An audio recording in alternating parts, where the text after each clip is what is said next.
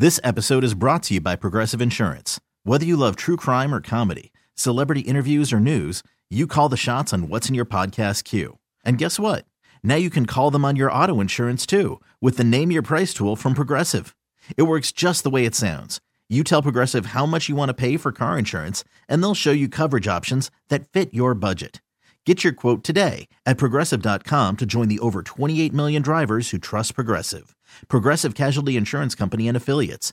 Price and coverage match limited by state law. I'm Sandra, and I'm just the professional your small business was looking for. But you didn't hire me because you didn't use LinkedIn Jobs. LinkedIn has professionals you can't find anywhere else, including those who aren't actively looking for a new job, but might be open to the perfect role, like me. In a given month, over 70% of LinkedIn users don't visit other leading job sites. So if you're not looking on LinkedIn, you'll miss out on great candidates like Sandra. Start hiring professionals like a professional. Post your free job on linkedin.com/recommend today. KMOX and your service. Welcome to the St. Louis Composting Garden Hotline. Now, Mike Miller on KMOX.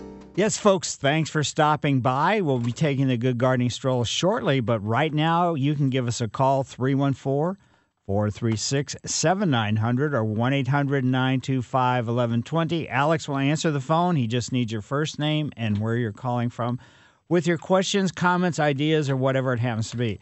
Mr. Kelly, before you take off. Yes, sir. That hand sanitizer that we have are sitting around in various locations, it stinks.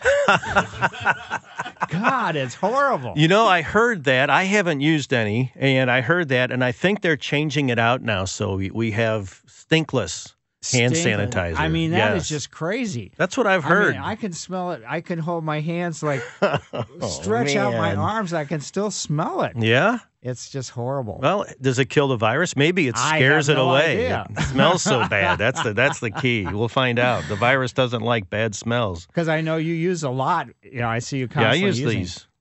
Yeah, wipes. Wipes. Right. Yes, I use those quite a bit. But I mean, that stuff and that fancy applicator is. Yeah, and they are fancy applicators. They're like chrome, and you just wipe your hand or put your hand under them, and they work. It's like, wow, this is fancy. Yeah. Now here. Did you notice at the front now they have a thermometer?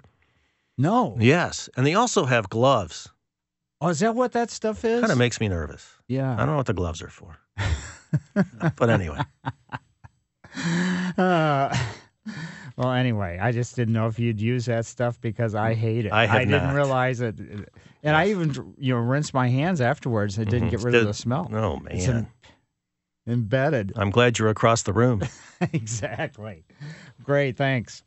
Yes, folks, it is Saturday, and we're going to get together and have a discussion about your yard and whatever you'd like to talk about. How about your houseplants? How are they doing?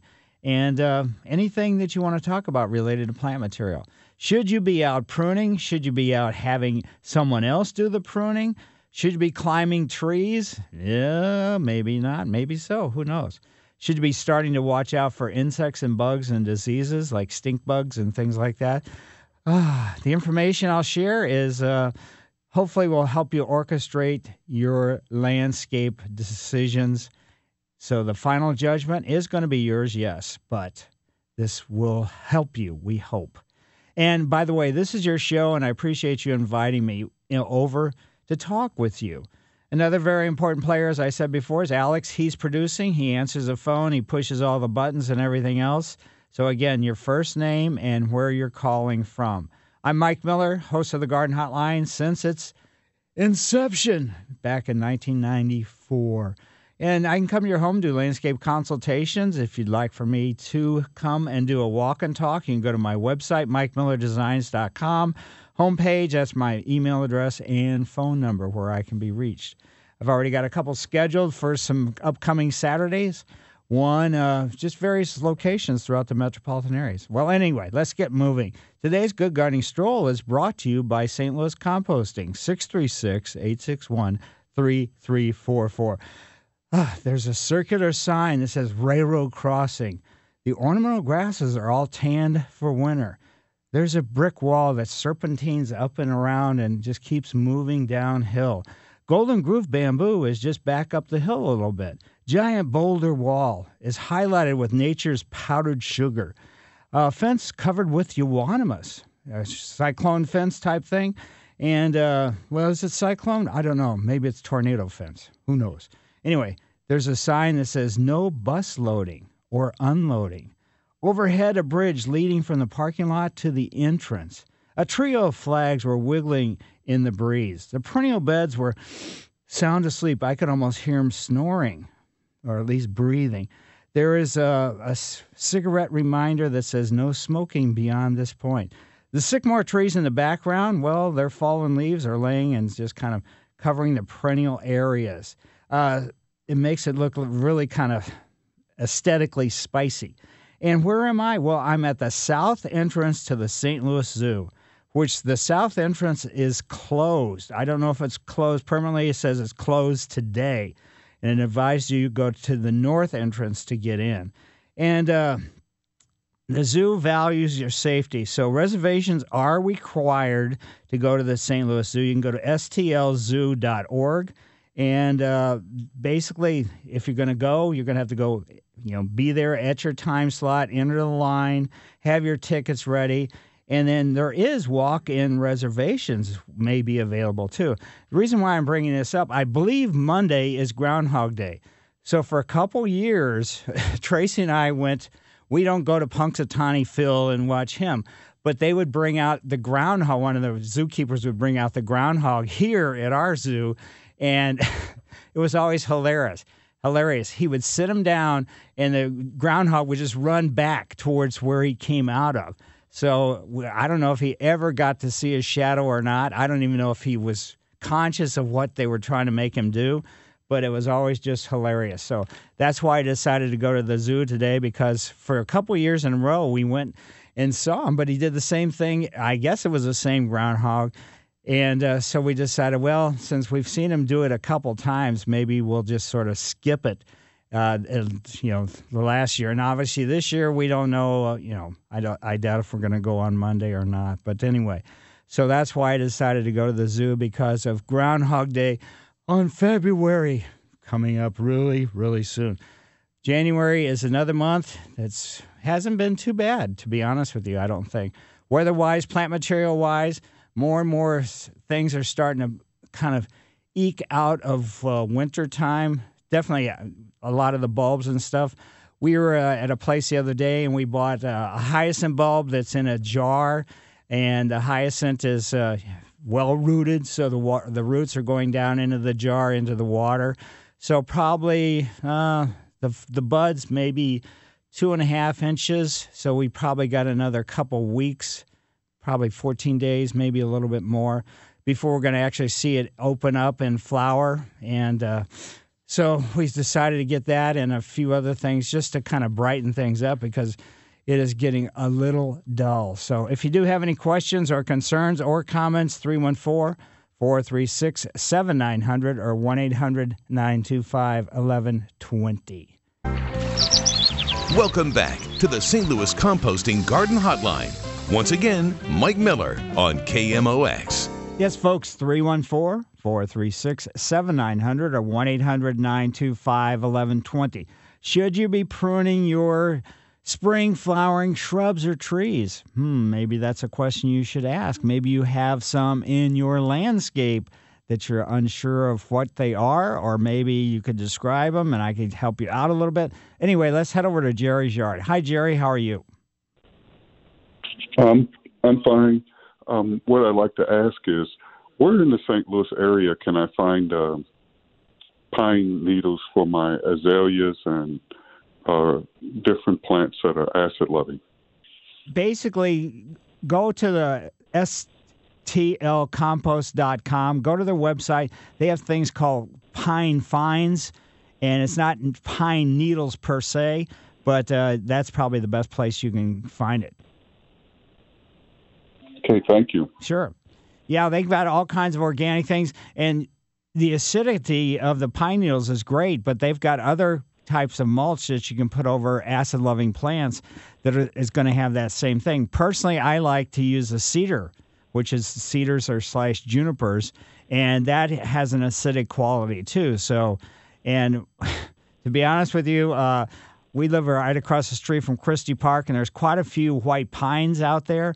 So sometimes I just I pick up pine cones and I rake up pine needles and I bring them back and put them under, a few things just for something a little bit different, as far as looking go. I'm not saying you should go out to a park and rake up stuff, but anyway, so just check out the St. Louis Composting's website and you're going to find exactly what you need.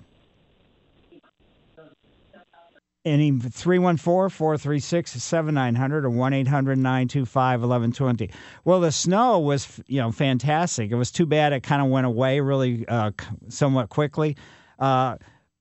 But it wasn't a snow that if you had, growing up myself, we only had sleds. We didn't have any boards. We didn't have any disc or anything at all. So a snow like this would be totally useless. But there was several kids in our neighborhood across Christie Park has been subdivided.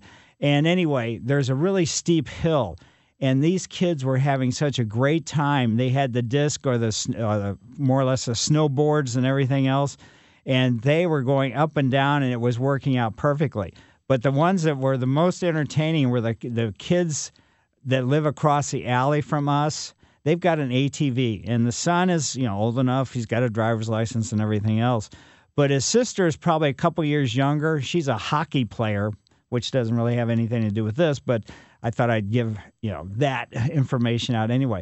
But they had an inflatable thing, and he was going around in the park, and they had the inflatable, more or less inner tube, and she was sitting in it and riding, and he was riding through the park, and they were spinning all over the place, and it was just absolutely fantastic.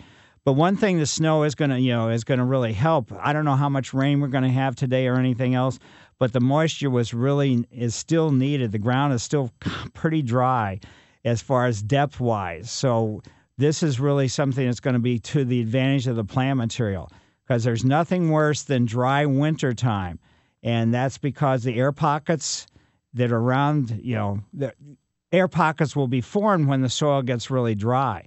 And then cold air is going to sink down in there, and it could do some damage to root systems on trees and shrubs and all kinds of different things. Usually the perennials are not so much impacted, definitely not the spring flowering bulbs or something along that line. But the woody plant material, they can have some damage as a result of that. If you do want to head out and, on a day maybe not like today because of the potential forecast with the rain and everything else, and do some pruning. You do not really want to do any kind of pruning on any of your spring flowering shrubs, because if you prune them now, you're basically eliminating those branches where potential flowers were on. Now, you can start looking around, though, and just, take your thumbnail and scrape some of the branches or twigs or stems or whatever and see if they are actually functional. You should be able to tell by the buds on the end of it, because now, every day that goes by, the buds on the spring flowering things are getting bigger and bigger and bigger as a result of just the days getting longer. The temperature is not all that much different. But I haven't seen any that are showing any kind of opening at all, be it crabapple, be it magnolia, or anything else. But another thing, a neighbor was out, and they were really, I guess they, had a whole bunch of debris in their backyard or whatever across the fence from their backyard, and their property backs up to a cemetery. And they cleaned so much debris out, they filled several dumpsters, yard waste dumpsters, with this debris. And I'm sure their landscape is going to look a lot better as a result of that. Other things that you need to be, thinking about. This is going to be the best time of year. I say this every week, is to get that soil test done and find out what's going on in your ground, because the soil test is going to make a huge difference on what you should be putting on the ground, in the ground, and everything else. Because if you've got an adequate amount of certain nutrients in the ground and you put a fertilizer down that has more of that particular or those type of nutrients, you can create more of a problem than you're doing good. We always think fertilizer is going to be the answer for the plant material, but it's not necessarily. Phosphorus and potassium stay in your soil for a considerable amount of time, and those are the last two numbers on a bag of fertilizer. So you just got to be really, really cautious about putting too much down, because if it becomes extravagant, which the soil test will tell you, if it's an extravagant level, then that could actually do bad or be bad news for the plant nutrient system. So let's head now over to Olivet and go into Gary's yard. Hi, Gary. Oh, thanks ever so much. Sure. Question is my butterfly bushes, I need to prune them. How far back or how much do I need to leave after pruning? Ideally, you don't need, you're pruning just because you don't like how they look. I mean, as far as size-wise? No, pardon me. I'm sorry. No, I thought I was supposed to prune them. No, you don't have to. Oh, wonderful. Yeah, That's if we're talking better. about the buddleias, which have the gray foliage and kind of the pale purplish bluish flowers, and they're shrub-like, then you don't have to prune them at all. Oh, wonderful. It saves me some time. Thanks a million. Right. And, but since they're summer bloomers, if you did want to prune, or somebody has some butterfly bushes that they're a little bit larger than what they want, you can get them pruned. You can prune them now all the way up until the new growth begins in the springtime. And then the flower buds start forming after the foliage starts coming out. And so you're completely safe to do it if you want. Well, no, I'm not going to touch them. Thanks, Mike. Sure. My pleasure. Yeah, that's kind of nice where you can have certain things that there's no reason to prune. Some things you should be pruning. You've probably heard me talking about my good gardening stroll this morning over by the zoo, and there was some knockout roses, and somebody, I drove by their house, and I kind of know they're knockout roses because I drive by that house quite often, and they've cut them back down to about a foot. And so I'm going to be real interested to see how those things really look in the springtime, because they were probably like 4 or 5 feet tall, big. But anyway, thanks, Gary. Greatly appreciate it. Thank you, Mike. Yeah. And just the pruning in general, we've got this whole idea with the pruning that sometimes we're just kind of addicted to it, and we do pruning that is not necessary. And, I'm glad I got to sort of save the butterfly bushes from getting pruned, because a lot of times the more foliage, the more stems, the more everything there is, just the overall health of the plant is going to be that much better. So that's why if you don't have to prune, don't prune. And when you're picking up, the garden centers right now are pretty abandoned. They don't, the nurseries, the production nurseries and everything will start shipping stuff in probably early to mid-February. That's when a lot of the other things will start showing up too, perennial-wise, those sort of things.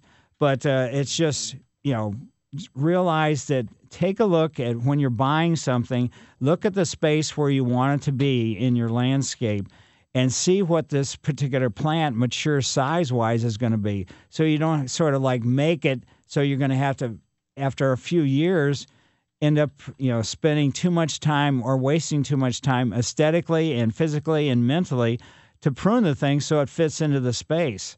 And I still, I've been harping on this forever. The fact that I can't believe how many people put plants, be it barberry, be it roses, be it whatever, be it quince, that have thorns, and along a walkway or along a driveway or something like that, or a sidewalk down on the street. And it's just, that's the kind of stuff that it doesn't make good sense to do. So let's head over to Debbie's yard. She lives in St. Charles County. Hi, Debbie. Hello there. I'm just visiting in St. Charles County, but I just let you know where I'm calling from. Okay. But actually, I'm calling about something I saw in South Carolina when I was out there. My daughter received a bunch of tulips, a dozen tulips, and they were in a glass vase with just water underneath them. And just barely one was budding. And within 4 days, the whole vase had budded out to beautiful pink tulips. And I was wondering, is there anything special in the bottom of those, or can anybody do that? To do that, to make it that quick, they've been in a greenhouse circumstance, and so they've probably, I don't know if they're putting something into the water, but for them to come to fruition that quickly, that's, kind of amazing. But you're not going to be able to do it yourself. And usually tulips, and so they didn't have any soil at all. They were just in pure water. Right. Just the probably from about half the bulb down through the roots. Right, because generally tulips are not. It's not advisable to put tulips in water like that. Usually, you're not going to see. I didn't think so. Yeah, the hyacinths is the one that's most often done. I'm not saying you can't do it with with tulips. You definitely can't do it with daffodils. But that's really surprising that they would pop that quickly. But they had to have something, where they came from before they got into a retail circumstance. So I don't know. It was probably a very specific type tulip bulb that can be, that it could be done that way. So I don't think it's going to be a normal tulip that you can just buy at a regular store.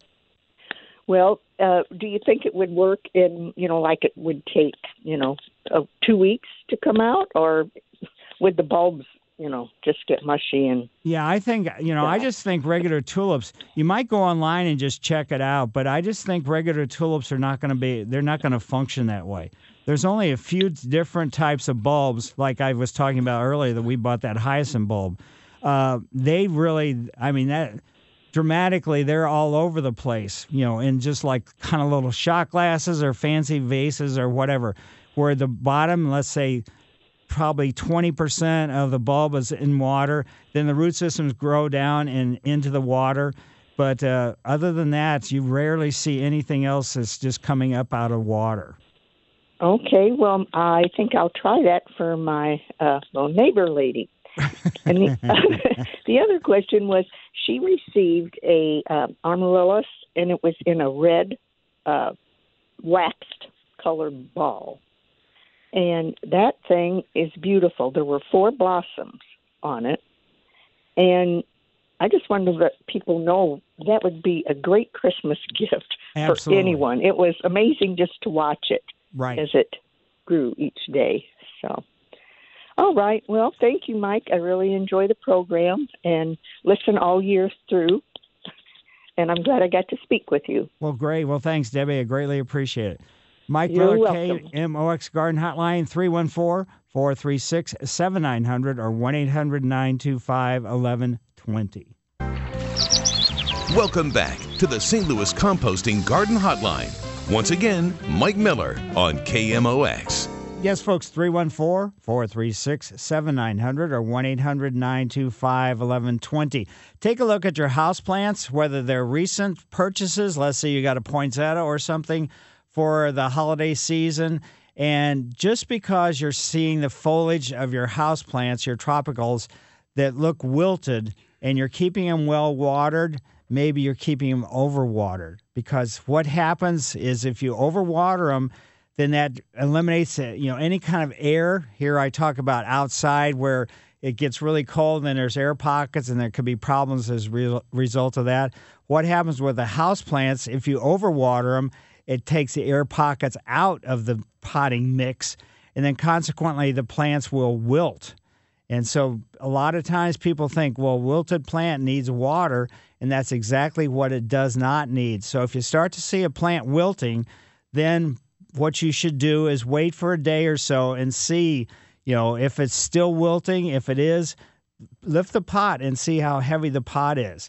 I'm growing this, as I've talked about a couple different times, rosemary trees. I grow them every year, and I watch them really closely. When we first get them, I kind of lift the pot up and see because usually at the stores, they're going to be pretty light.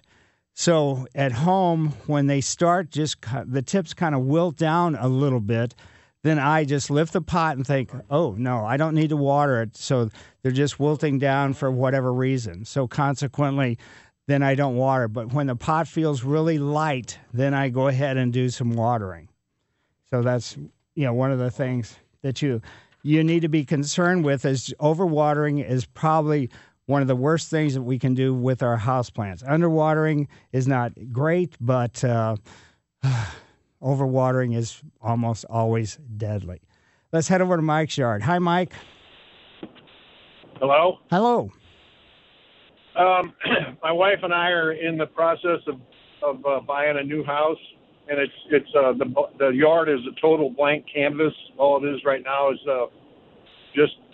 right now it's mud. The builder, I think, he's trying to lean towards seed and straw, and I am not a very big fan of that. I mean, it's kind of a crapshoot to me, but I'm thinking of just asking him, even if we got to pay him extra to put sod down, and I don't know what the best time of that. I know it probably wouldn't be too good if there's frost, but I don't know what the best time of the year for sod would be. Well, basically, before I did anything related to that, I'd get the soil improved. Like get a couple inches of compost brought in, after things dry out, add the compost, work that into your soil, then putting the sod down. The sod, as soon as it becomes available, like the cool seasons, fescues and bluegrasses are going to be coming available. So if that's the direction you're looking at, they're probably, the sod farms, it's going to be weather dependent, obviously. But sometime around the 1st to mid-March, they should start, having sod at the garden centers. Okay, the soil, just to me, I grew up in the construction industry, and it's got kind of a yellowish red look to it, so I'm assuming it's pretty heavily clay. Right. And to try to grow anything on that, whether it's sod, whether it's perennials, whether it's trees, whether it's shrubs, is going to be a real nightmare. It's going to be very, very difficult for the plant material. So I would, even if you have to be sort of like patient, get that done before you even think about doing anything else as far as installing any kind of plant material. But I completely agree with you that seed and straw is I don't want to say a nightmare, but it is a nightmare. I'll say it. It's a total nightmare. Yeah, but I mean, you're really looking at like a 5+ year, project, because you have to overseed that many times. Once, let's say in May, and then once again in September to get your lawn thick. And the additional cost of sod would save you so much of a, let's say, nightmarish potential. Yeah, no, I agree. I mean, the cost from sod to seed and straw would be, if you spread it out over that 5 years, you're right. With seed and straw, you're going to spend just as much, if not more, than you would on sod. So absolutely. I just was really concerned about the time. So I didn't know that I could start really looking at that seriously. Mid-March that'd be awesome. I thought it was going to be later than that, but I've been listening to you for years, and you are the Bible to me, and so I appreciate it. Thanks, Mike. Sure, my pleasure. Yeah, so definitely, the sod is something to really consider. And the sod farms, as soon as they start cutting, that's when it's going to be available. So, and then if you can contact a retail nursery, that's great. Or if you know where there's a local sod farm, maybe they'll deliver directly to you. And that way you can have the pallets brought in, but then you've got to have somebody lay it, so you probably don't want to do that yourself. But get the soil prepared first. New construction soil, a lot of that soil, as you know, since you've related to the construction business, is the subsoil from digging out basements and things like that. Yes, they haul some of it off, but a lot of times they just spread it on the surface.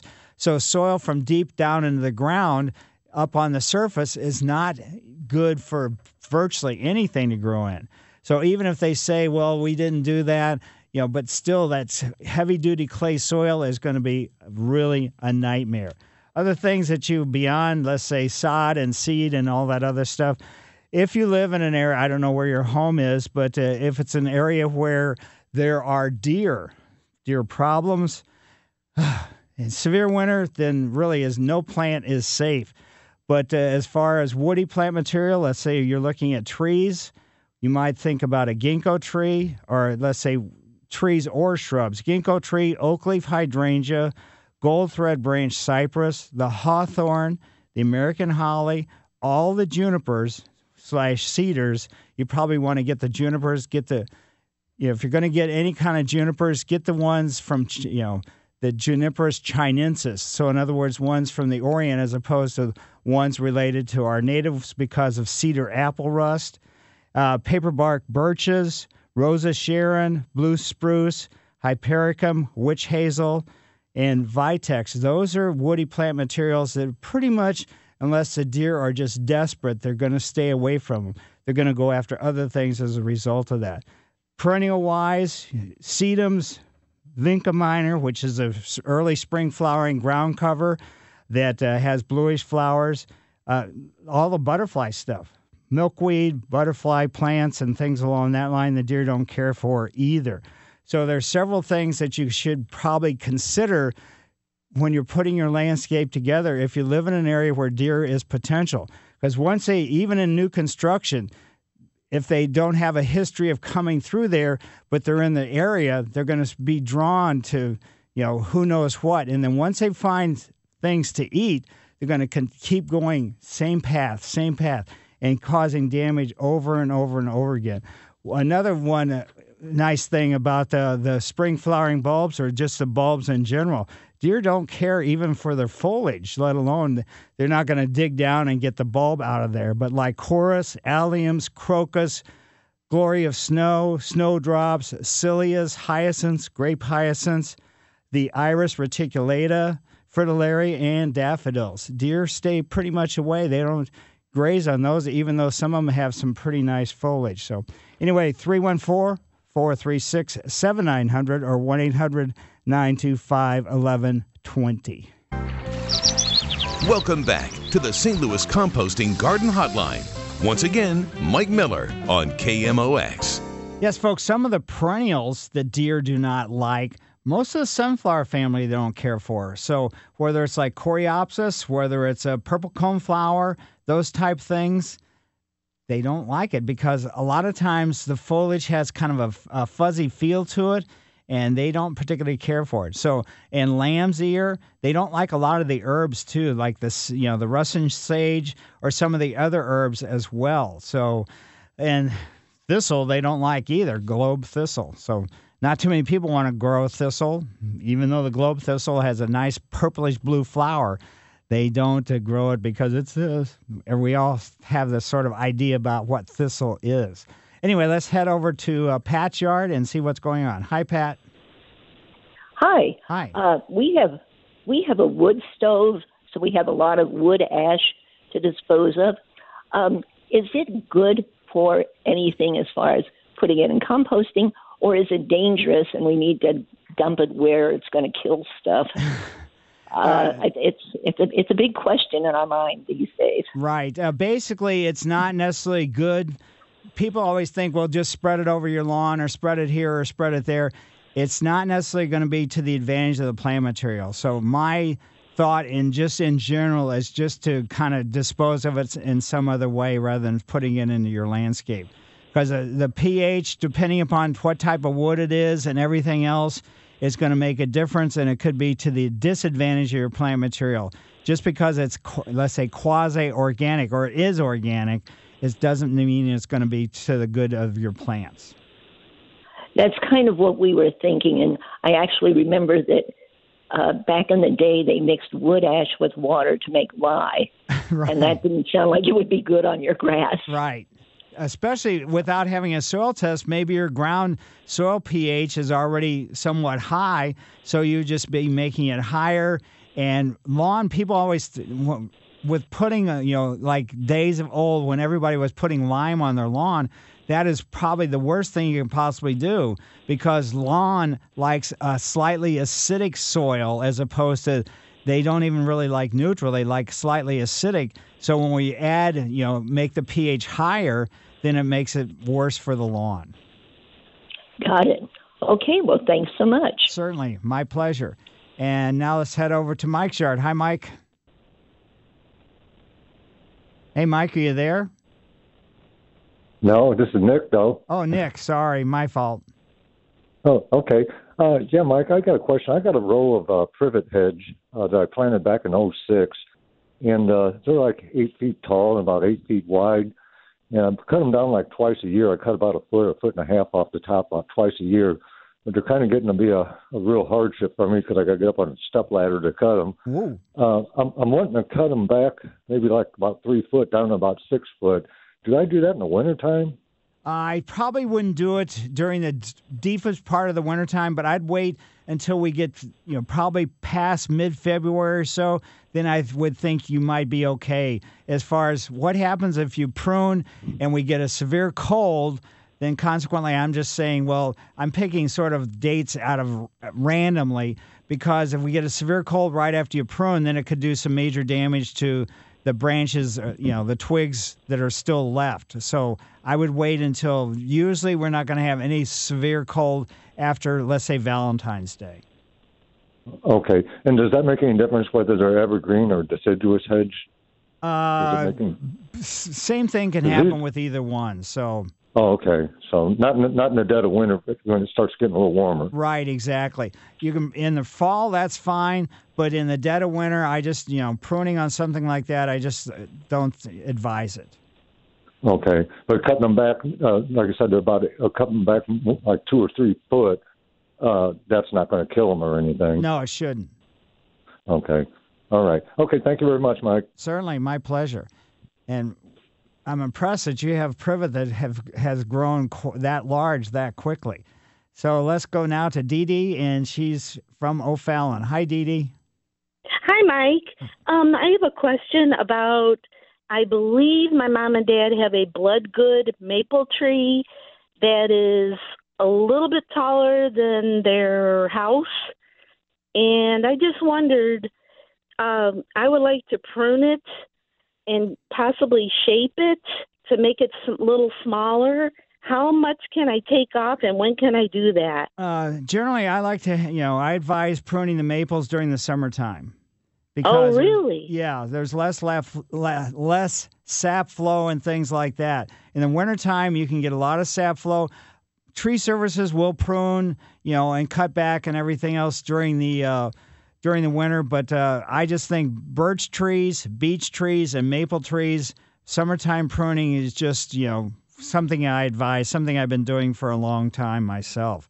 And okay. And you say it's a Bloodgood variety? I believe it is. It's got the pretty burgundy leaves, but they're not the jagged leaves. Yeah, come out burgundy and stay burgundy the whole time? Correct. Yeah, so just, I don't know how much you want to prune, but just don't kind of cut it off to make it, all rounded or something like that, because it's really nice aesthetic qualities as from a natural standpoint. Right, that's true. And how about pruning crepe myrtles? Can I do that now? Yes. Okay. Again, I would wait until we get, wait for another couple weeks. But anything crepe myrtle blooms in the summertime, so pruning in the springtime before the new growth begins. In other words, the leaves start coming out. That's when you want to do it. Okay, so like March, possibly, or sometime after mid to late February, you've got plenty of time to do it. Probably you're not going to see any new growth until it's all going to be weather dependent, obviously, because it's temperature-wise. Probably no foliage coming out until mid to late April. So you've got a considerable amount of time. Okay. Well, thank you very much. Certainly, my pleasure. And let's head over to Troy, Illinois, and I think that's where Alex is from, correct? Mm-hmm. And so that's where Sue lives. Hi, Sue. Hello. Hi. I have a landscaper planted 2 Japanese maples, probably too close together. One grew very tall. It's probably 20 feet tall. The other one is short. It's only about 5 feet tall and maybe 8 feet wide. The short one now has a bald front, I guess you'd say, that faces the larger tree. It's been shaded too much. I want to know if it would be successful to move a Japanese maple that's about 10 years old. Probably not, to be honest with you. First of all, one that's that large, the root ball is going to be huge and it's going to weigh a ton. And for it to reacclimate it to a new location is going to be iffy at best. So I think you're probably better off to either, just leave it as it is. And you're right. The reason why there's no leaves on the one side is because it's overly shaded, even though in reality they're sort of shade tolerant. If it's if it's too dense, the shade, then it's going to make it so what's happened to you is going to happen to anyone that has that similar circumstance. But I would say, moving it is going to be more trouble than it's worth. All right. That's what I was afraid of. Thank you. Yeah, it's a really unfortunate thing. It's too bad, again, it's looking at plant material, mature size, and everything else. So obviously these were two totally different varieties of, Japanese maples. And consequently, the one is the umbrella one. That's the dissectum one. The height is already set pretty much. They only get wider and wider and wider. So anyway, we're at the top of the hour, so we're not going to be able to take any more phone calls. And so consequently, just hang in there or give us a call to get in line, 314-436-7900 or 1-800-925-1120. Back to the deer situation, because we do have deer all over the metropolitan area. Annual-wise, marigolds, lantana, globe amaranthus, snapdragons, cleome. Deer don't care for any of those. So Mike Miller, KMOX Garden Hotline, back after these messages.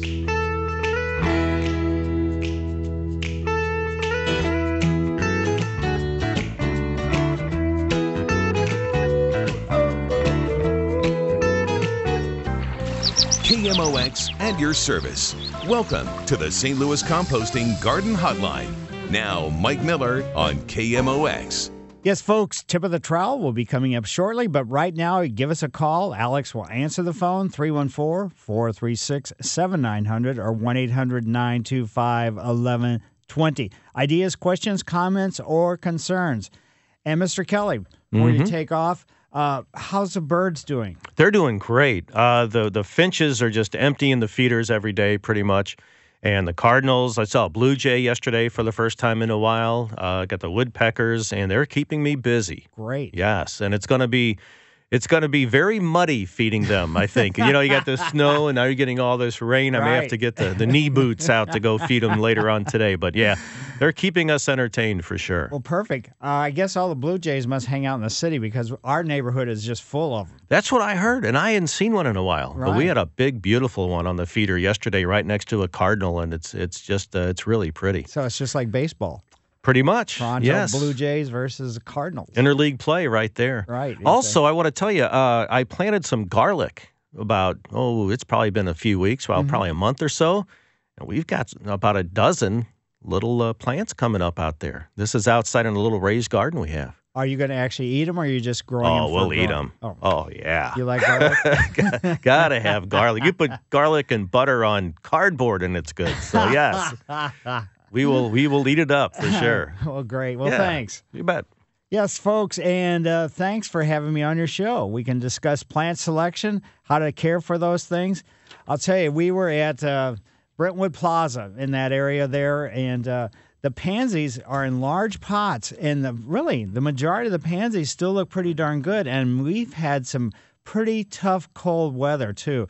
So it just goes to show you they are protected because on the back side, they do have a building stored, retail stores and stuff like that. But I was actually surprised. I thought they would have been knocked down by that cold earlier in the week. But they look fine. How's your bulbs? Obviously your grape hyacinths, they've had foliage all winter long. And what happens is right as the foliage starts dying off, that's when it'll start shooting up the flower buds. Then they'll flower, and then they'll take a rest period, and they'll start producing foliage again.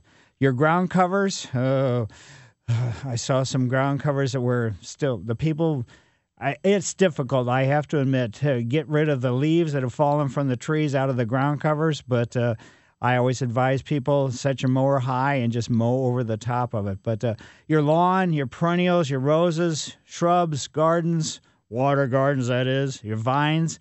And I'll share my thoughts, but please remember my answers, comments, and opinions is not the only garden path to take.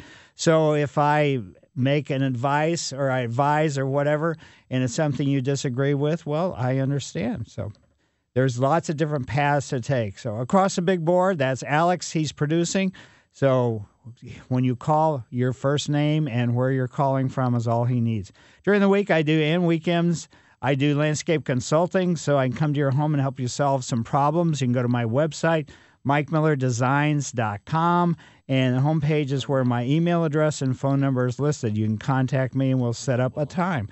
I've pretty much got all the Saturdays filled up in February, but weekdays and things like that, we'll be working on those as well. Tip of the Trowel is a special recognition for individual, group, or situation that's made an impression on me, and it's brought to you by St. Louis Composting, 636-861-3344. Some of the garden clubs, this is a great time of year to kind of just meet with people. And the garden clubs, the people that are usually the ones that attend regularly to the garden clubs, the amount of information they have is just fantastic. And some of the places the garden clubs meet would be kind of interesting too. Like the Four Winds Garden Club, they meet once the second Wednesday of every month, and they meet at the AKC Museum of Dogs. That's in Queenie Park. So a dog museum for a garden club. That's kind of contrary to what you might think. And like the Gardeners of Florissant, they meet at the Florissant Valley Christian Church. Gardeners of St. Charles County, they meet at the St. Charles Police Station on Zumbel, or on a Spencer Road Library, depending upon whatever the situation happens to be. And they're all just kind of all over the place. And there's a lot of garden clubs like the Gateway Rock Garden Society. They meet at the Botanical Garden. And the Gateway West Gesneriid Society, that's violets, African violets. They meet at the Botanical Garden as well. So they're just kind of all over the place.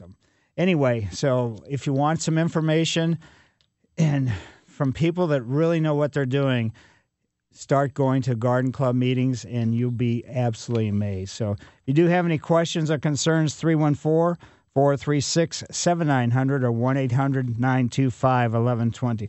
Let's take a call or two before we go on break. Let's go over to Bill's yard. Hi, Bill. Hey, hi.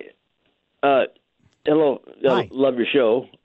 Well, thanks. It's your show, as you know. Yeah, right. I planted a bunch of. I've been here this place 50 years. I planted a bunch of pine trees way back, and I just always raked the pine needles coming down, raked them up and put them around the trees because I heard way back that it would kill the grass and whatever, the pine needles. Mm-hmm. But I heard you talking a little bit about them. Are they actually good to cover stuff up, or because I got a ton of them. I got like 50 pines. Wow. And, I lined this whole yard with it way back, 2 acres. Right. And they're now they're 50 years old now, and I kept them trimmed up. They're like a tree, Sure. They're not bushed out all the way to the ground. Yeah, am I doing the right thing? Just raking up them pine needles and keep putting them around the bottom of the tree, I guess, right? Yeah, I mean, that's perfect because they would just naturally drop if this was a natural setting with nobody raking them up or anything. So the pine needles would just lay there, and that's perfect for the trees. So there's nothing wrong with that at all. The gentleman who called, he wanted to get some to go around acid-loving plants, so around azaleas and hollies and things along that line. I wish I had him close. I'd give him all he wants. But so I don't have to worry about it. The grass seems like it does. I planted fescue here way back, and it's not. Again, the yard's too big to make it really a showpiece. But I mow it, and it seems like the pine needles don't kill the grass. Like I always heard years ago it would, but I guess it won't then. Yeah, it won't. It's only when it gets really thick. So again, the lawn in general likes acidic soil. So consequently, you don't have enough of them to actually the density of them to pine needles to create a problem for the lawn. But it's probably to the advantage as opposed to like I was talking about in the last hour. People putting lime down is probably exactly what you should not be doing, and what you've actually let nature do has worked out perfectly. So I could take, like if this is flowers, I could take a lot of it, and if I want to just cover around the flowers too, we got, old bushes and stuff I got here. It wouldn't hurt to put some around that too, or would that be good? No, it won't. It generally won't. There are certain plants that like, let's say an alkaline soil like lilacs, because that's just the clematis vines. There are certain plant materials that like an alkalinity versus an acidic, so those are the ones you'd kind of stay away from.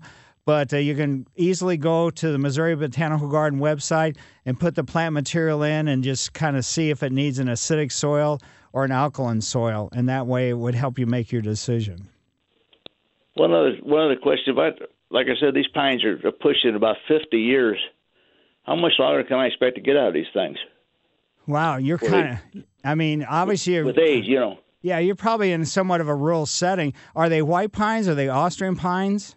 You know? I don't know this stuff, but to be honest, this stuff, I dug them up out of the woods around here. There's a good old Missouri pine tree, and I kept them trimmed up. They're like a tree, but they're pines. Right. And they're just from Missouri here, actually from St. Genevieve's where I got them. Right. Because, I mean, so in other words, it's not something you bought at a nursery. So you're sure they're not... No, I dug these at a friend of mine's farm. Had them out. They were growing in the woods wild. Wow. That's wild and crazy. But, just what you can do is just take a picture of the needles and take it to your favorite garden center, and they can identify them for you. Okay. So they look like they're doing good out there. Just trim them up, and they're hanging in there. So sounds perfect. All right. Thanks for your show. Sure. Thanks. 314-436-7900 or 1-800-925-1120. We have some phone lines open. Welcome back to the St. Louis Composting Garden Hotline. Once again, Mike Miller on KMOX. Yes, folks, 314-436-7900 or 1-800-925-1120. Yes, regardless of what the weather is, I still wear shorts.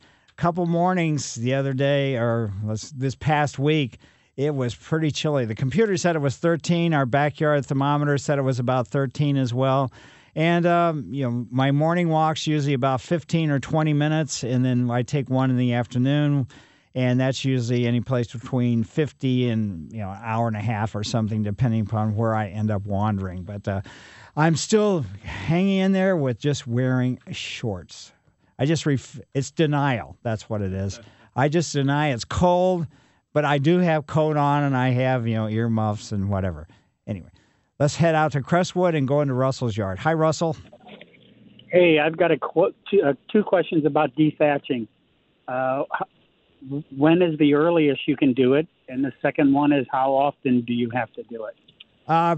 If you do it correctly, dethatching-wise, are you using a machine or are you using a rake? Machine. Okay. So you probably just every couple years is all you need to do it. And just don't do it too early, because what it does is it exposes the crown of your lawn. So the crown is where the root system and the grass blades meet. And that can, if we get a real severe cold snap, then that could do some damage to the crown of your lawn. So probably sometime after the 1st of March or so, and don't do it when it's too wet either, because you can really create a nightmare from that standpoint. Gotcha. Okay, and then every other year, you think? You don't probably have to do it that much. If you do it once, and if you were talking core aeration, it's different, but dethatching probably every 2 to 3 years should be adequate. Gotcha. Thank you. Yep. And if you don't want to, let's say put a calendar onto it, all you need to do is just take a leaf rake out and rake, a section of your lawn and just see how much thatch there is there.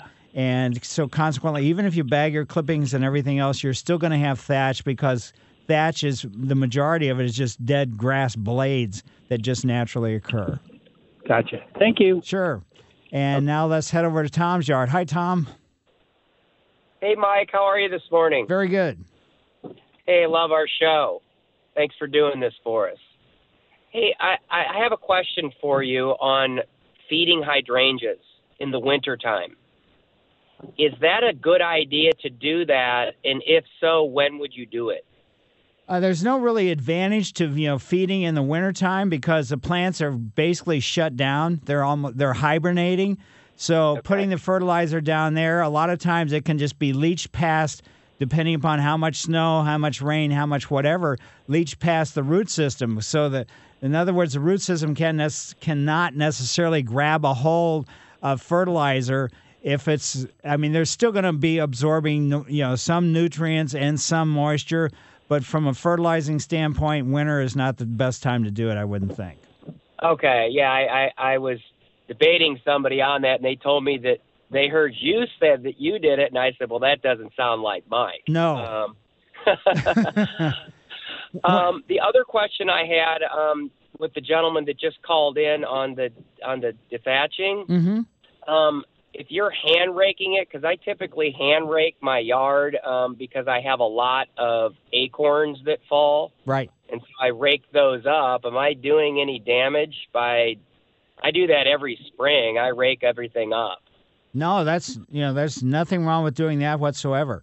I wouldn't use necessarily a garden rake. I'd use a leaf rake, but maybe since you have so many acorns, you need to use something like the garden rake, which is a really stiff one. But the flexibility of the leaf rake is probably, to the advantage if you can use one of those. No, I use the leaf rake. Yeah. And then my last question is that I have a lot of tools that need sharpening, like pruners and loppers.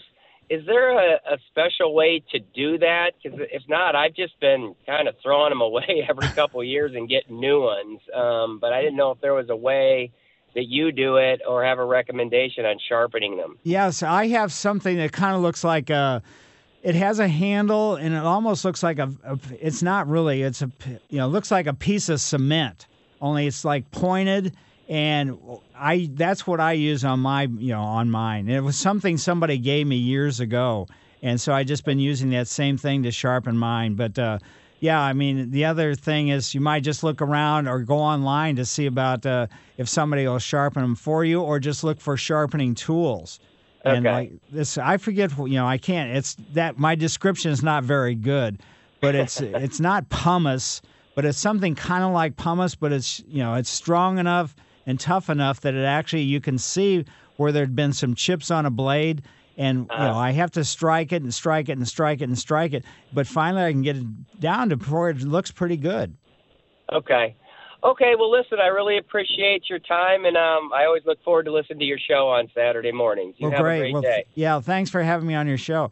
Yeah, and today is one of those kind of days when I come home, it's raining outside, I want to work, do a few things, and I might have to do it in the garage. This would be one of those days where I would be doing a few other things, but also starting to sharpen some of the tools, whether it's a mower blade or whether it's a lopper or a hand pruner or something along that line. So just so I can just be outside. And Tracy says, you need to be outside. I'm just, give her some fresh air without me being in the house or whatever it happens to be. Anyway, doesn't matter.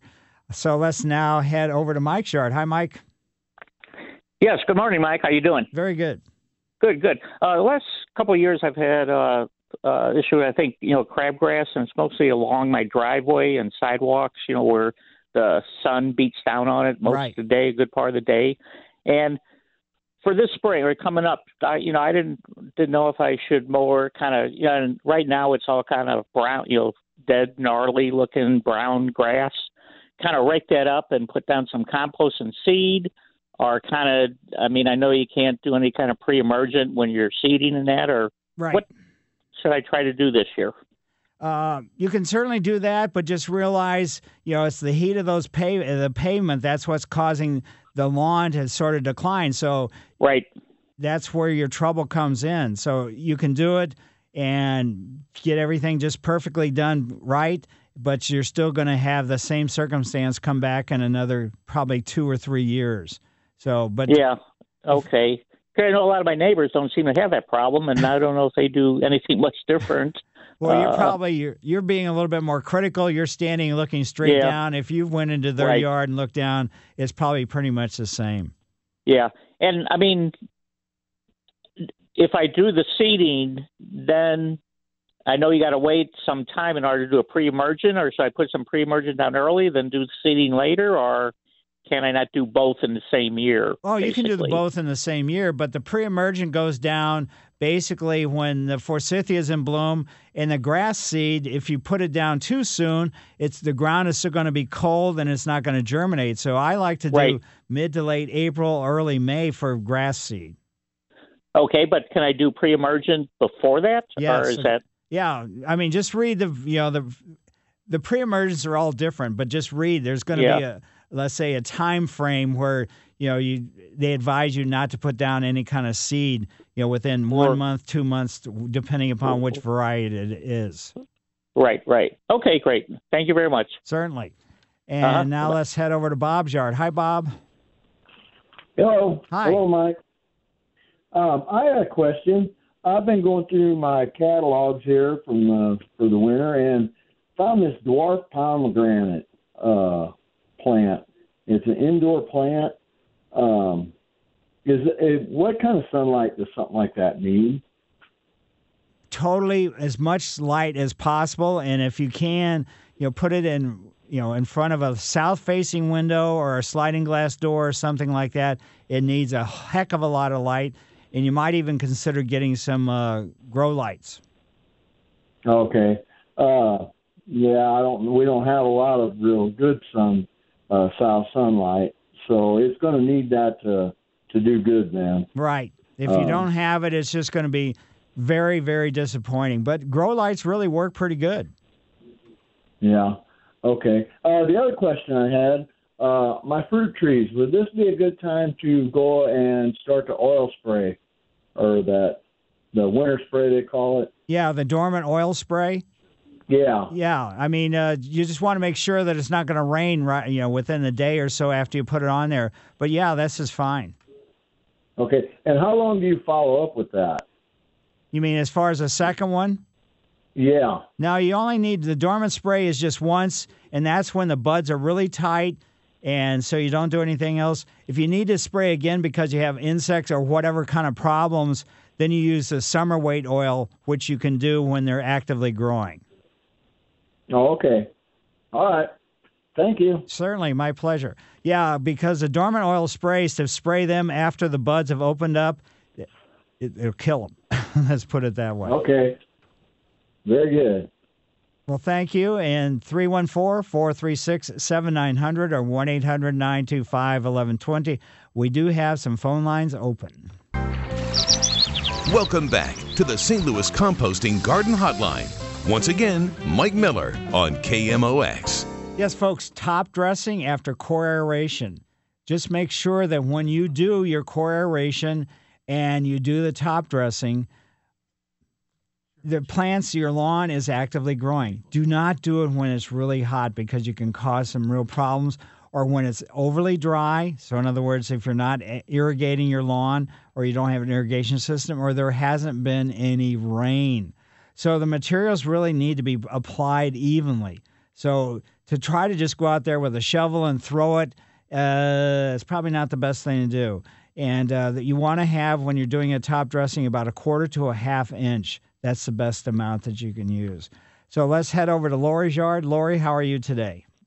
I am fine. Good morning. Even though it's rainy, it's still a good morning. Yes. You've helped me numerous times before.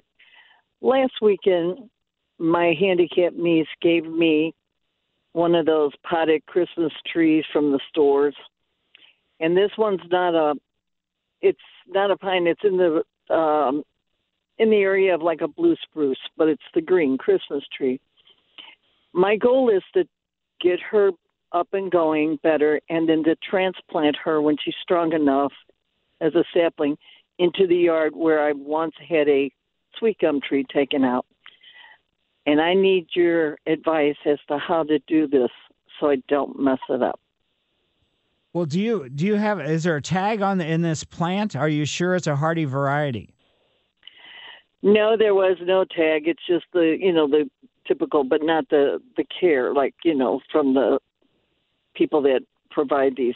It's not like it just was a Christmas tree tag that, to and from kind of thing. But not no care, So, because I'm curious there are trees that are not hardy here that can be sold at that time of year. One's a Norfolk Island pine. So is this really dense and thick, or is there a lot of open spaces in between the branches? No, it's thick, Okay. but I know that she needs to go into a bigger pot, which I was going to do, and keep her into the house until she's sturdy enough to be transplanted to the yard. Which would be what kind of soil, and stuff. Yeah, but basically what you want to do is just, however big you don't necessarily need to put it into a larger pot if you're going to be planting it outside. So, consequently, to put it into a larger pot is not really to the advantage of the plant. You just leave it as it is. And just dig the hole 2 to 3 times the diameter of the pot, and then only about 80% is deep. Now, don't put it right over where the sweet gum was, even if the sweet gum was taken out a couple years ago. If it was taken out 5+ years ago, then you can put it, in that location right over where the sweet gum trunk was. But beyond that, 3 times the diameter of the pot, the root ball, and when you pull it out of the pot, just kind of shake it a little bit, and what you're trying to do is just loosen some of the root system up. And then only about 80% is deep, so you want the top of the root ball above the surrounding ground. Okay. Well, it'll be perfect in that spot because that sweet gum was taken out, 12, 13 years ago. Then you're fine. So it's all like, we even dug up the dry rot root, so it's all clear ground there. And then I have to wait what time of the year to transplant her? In the pruning season of spring, around Easter? I mean, definitely I'd get it outside, because if it's a true hardy pine, it's not going to like it inside. It's going to, even if you think everything's fine, you're giving it plenty of light and everything else, it won't do well inside. So get it out. You don't want to necessarily do it when the ground's really wet or anything else, but in the springtime, get it out as soon as you possibly can.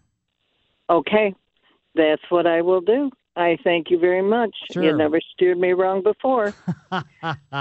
Take care, Mike, and thanks a lot. Well, thank you. Thanks for having me on your show. Let's head now over to Mary's yard. Hi, Mary. She lives in Hi, Omaha. Mike. How are you today? Hi. And Mike, I have 2 questions for you.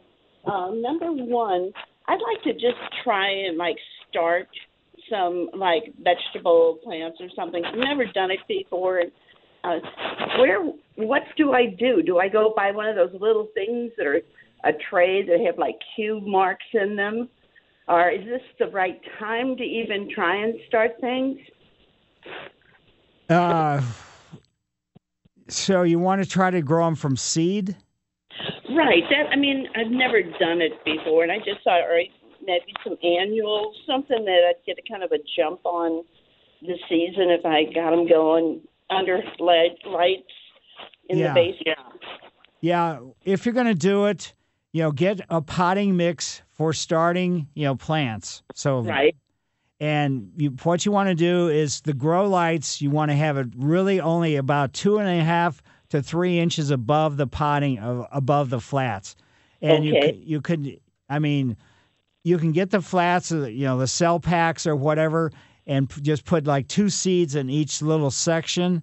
That way, whichever one is the most aggressive or the strongest looking, keep that one. Don't eliminate any of them. But this is going to be a long, involved process, and bottom heat is really important as far as this goes too. So when you go to your favorite garden center, if they don't have them, there's a company here locally in Earth City called Hummert International. They sell all kinds of products for horticulture, and just get a bottom heat mat for that thing too.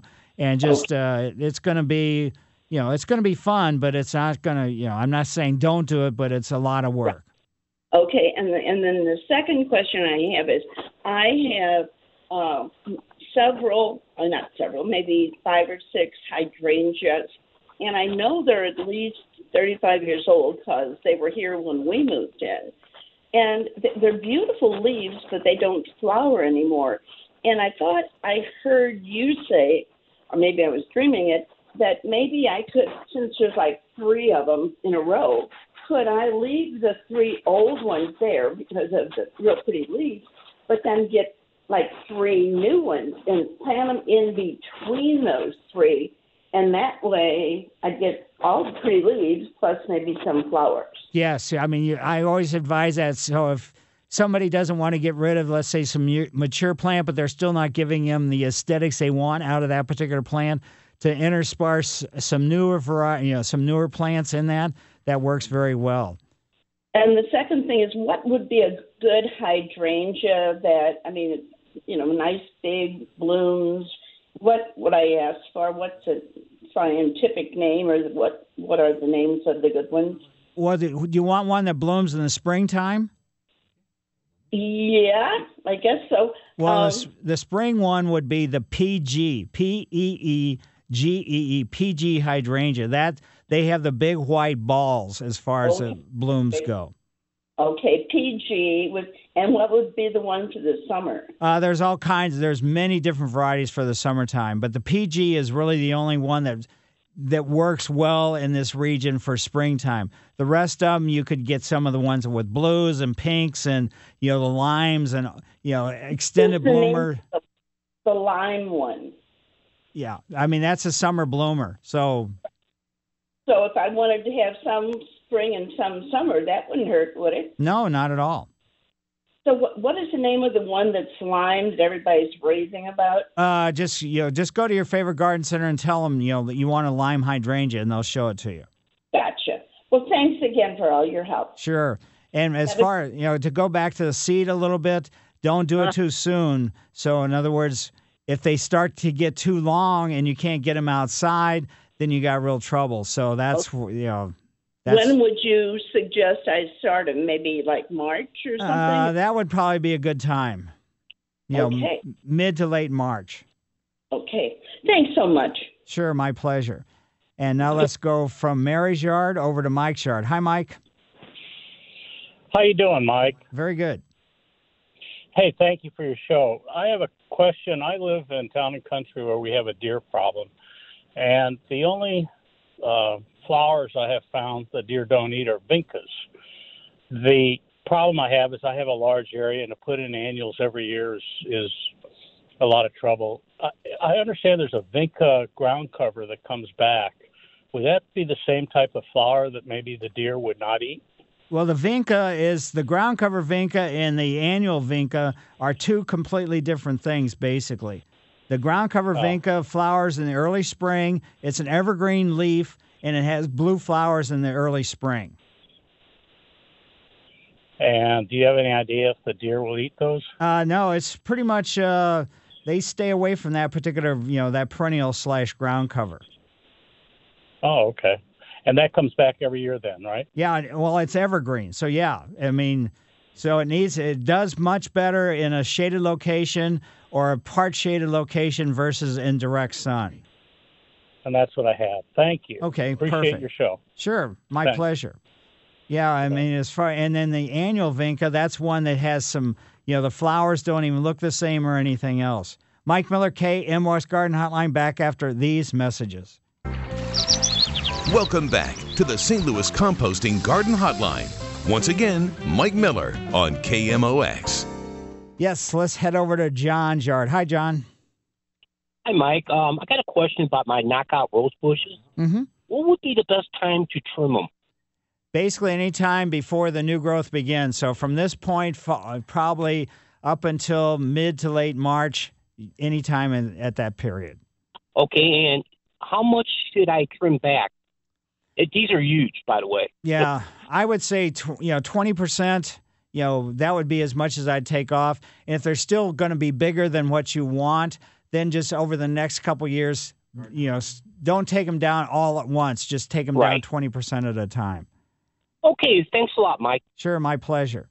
Now let's go over to Bob's yard. Hi, Bob. Yes, Mike, I have a question. Okay.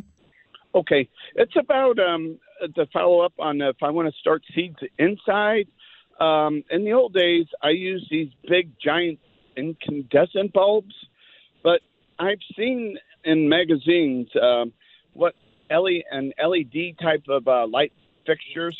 They're the size of like bread transports, with the plastic transports. Mm-hmm. And so, but it seems like they have like an ultraviolet spectrum mix.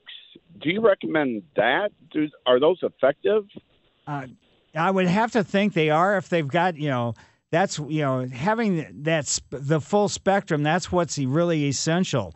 And if they don't have the full spectrum, even if they're really bright, that's not going to be to the advantage of the plant material. Your plant your seeds may germinate, but as far as the overall health, that's where the problem's going to come in. So the germination is going to happen anyway, but consequently, how well they're going to grow, that's where if you don't have a full spectrum bulb, that's what you're looking at. So, because I don't want the authorities to think I'm doing something that I might alert some red flags from the thought police, if you know what I mean.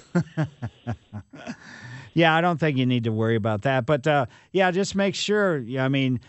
Do a little bit of research on where you're getting them, and go online and just see what kind of bulbs that they're recommending. I use personally. I've been using the fluorescent grow lights for decades, and that's just the one I grow.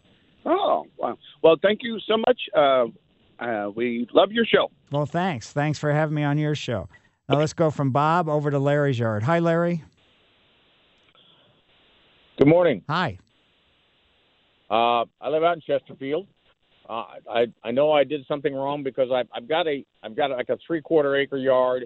80% of it, the grass is as good as it can be. I've got a relatively large area, 20% of it, that is just almost bare, and I didn't plant grass seed in the fall. What do you do in the spring if you want to try to plant grass seed and you worry about putting weed killer down? Well, weed killer, if it's a broadleaf weed killer, it can impact, newly germinated seed. Even though the grass is a narrow blade, you just have to watch out about putting down, an herbicide. I would say the area that you're doing, just don't put any kind of weed killer in that area at all. And don't put the seed down too soon or too early, because it's not going to germinate anyway. So I would say mid to late April would be as soon as I'd put any kind of seed down. Just rough the soil up a little bit and put some seed down. Yeah, just rake it, and then, ideally what you should do is put the seed down and just cover it with about 1/4 or 1/2 inch of compost. And that will help, let's say neutralize it, or not neutral. Give it some nutrients and give it some protection too. Okay, thank you very much. Yep, and now let's go over to Nancy's yard. Hi, Nancy. Hi, Mike. I've got a section of my yard. We have beautiful grass, but we have Bermuda grass encroaching. Ooh.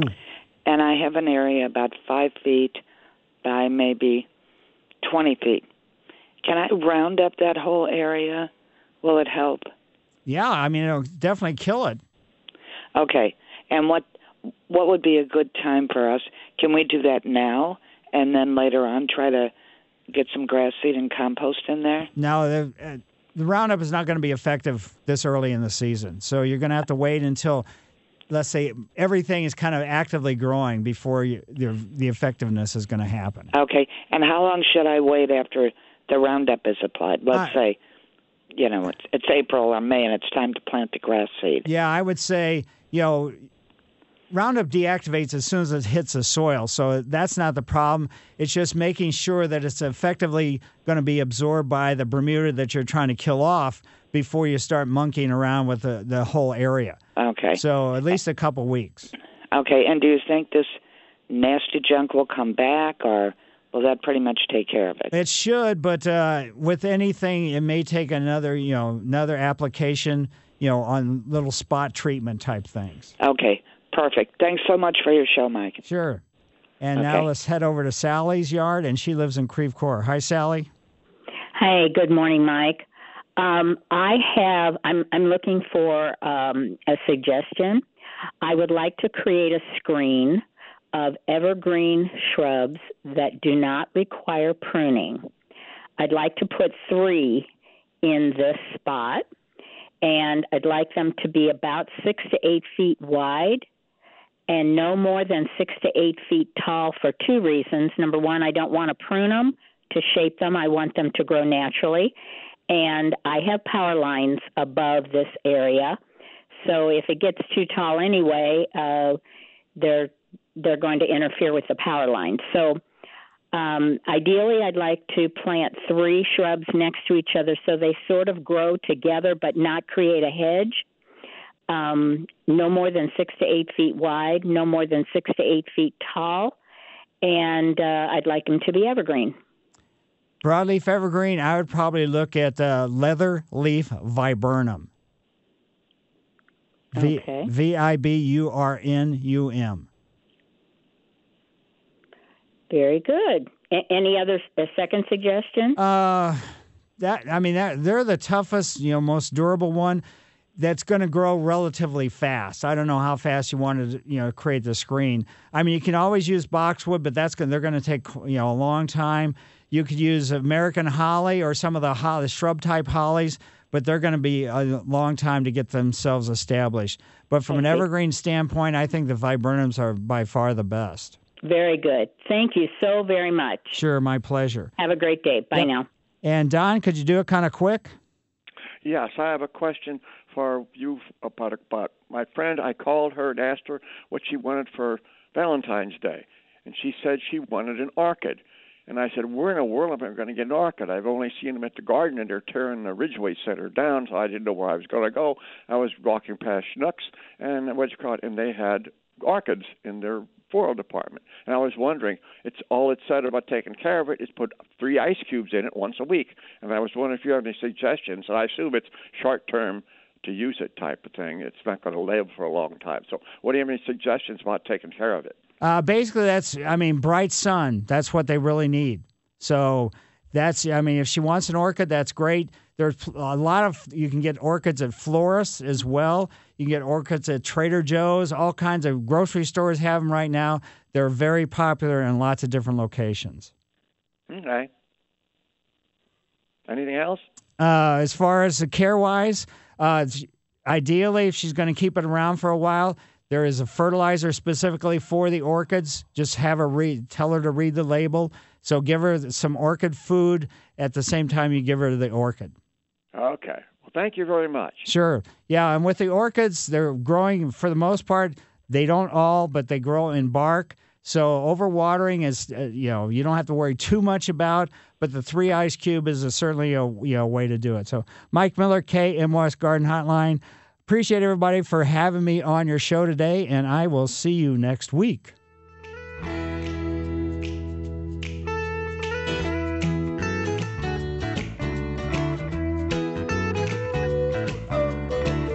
This episode is brought to you by Progressive Insurance. Whether you love true crime or comedy, celebrity interviews or news, you call the shots on what's in your podcast queue. And guess what? Now you can call them on your auto insurance too with the Name Your Price tool from Progressive. It works just the way it sounds. You tell Progressive how much you want to pay for car insurance, and they'll show you coverage options that fit your budget. Get your quote today at Progressive.com to join the over 28 million drivers who trust Progressive. Progressive Casualty Insurance Company and Affiliates. Price and coverage match limited by state law. T-Mobile has invested billions to light up America's largest 5G network, from big cities to small towns, including right here in yours. And great coverage is just the beginning. Right now, families and small businesses can save up to 20% versus AT&T and Verizon when they switch. Visit your local T-Mobile store today.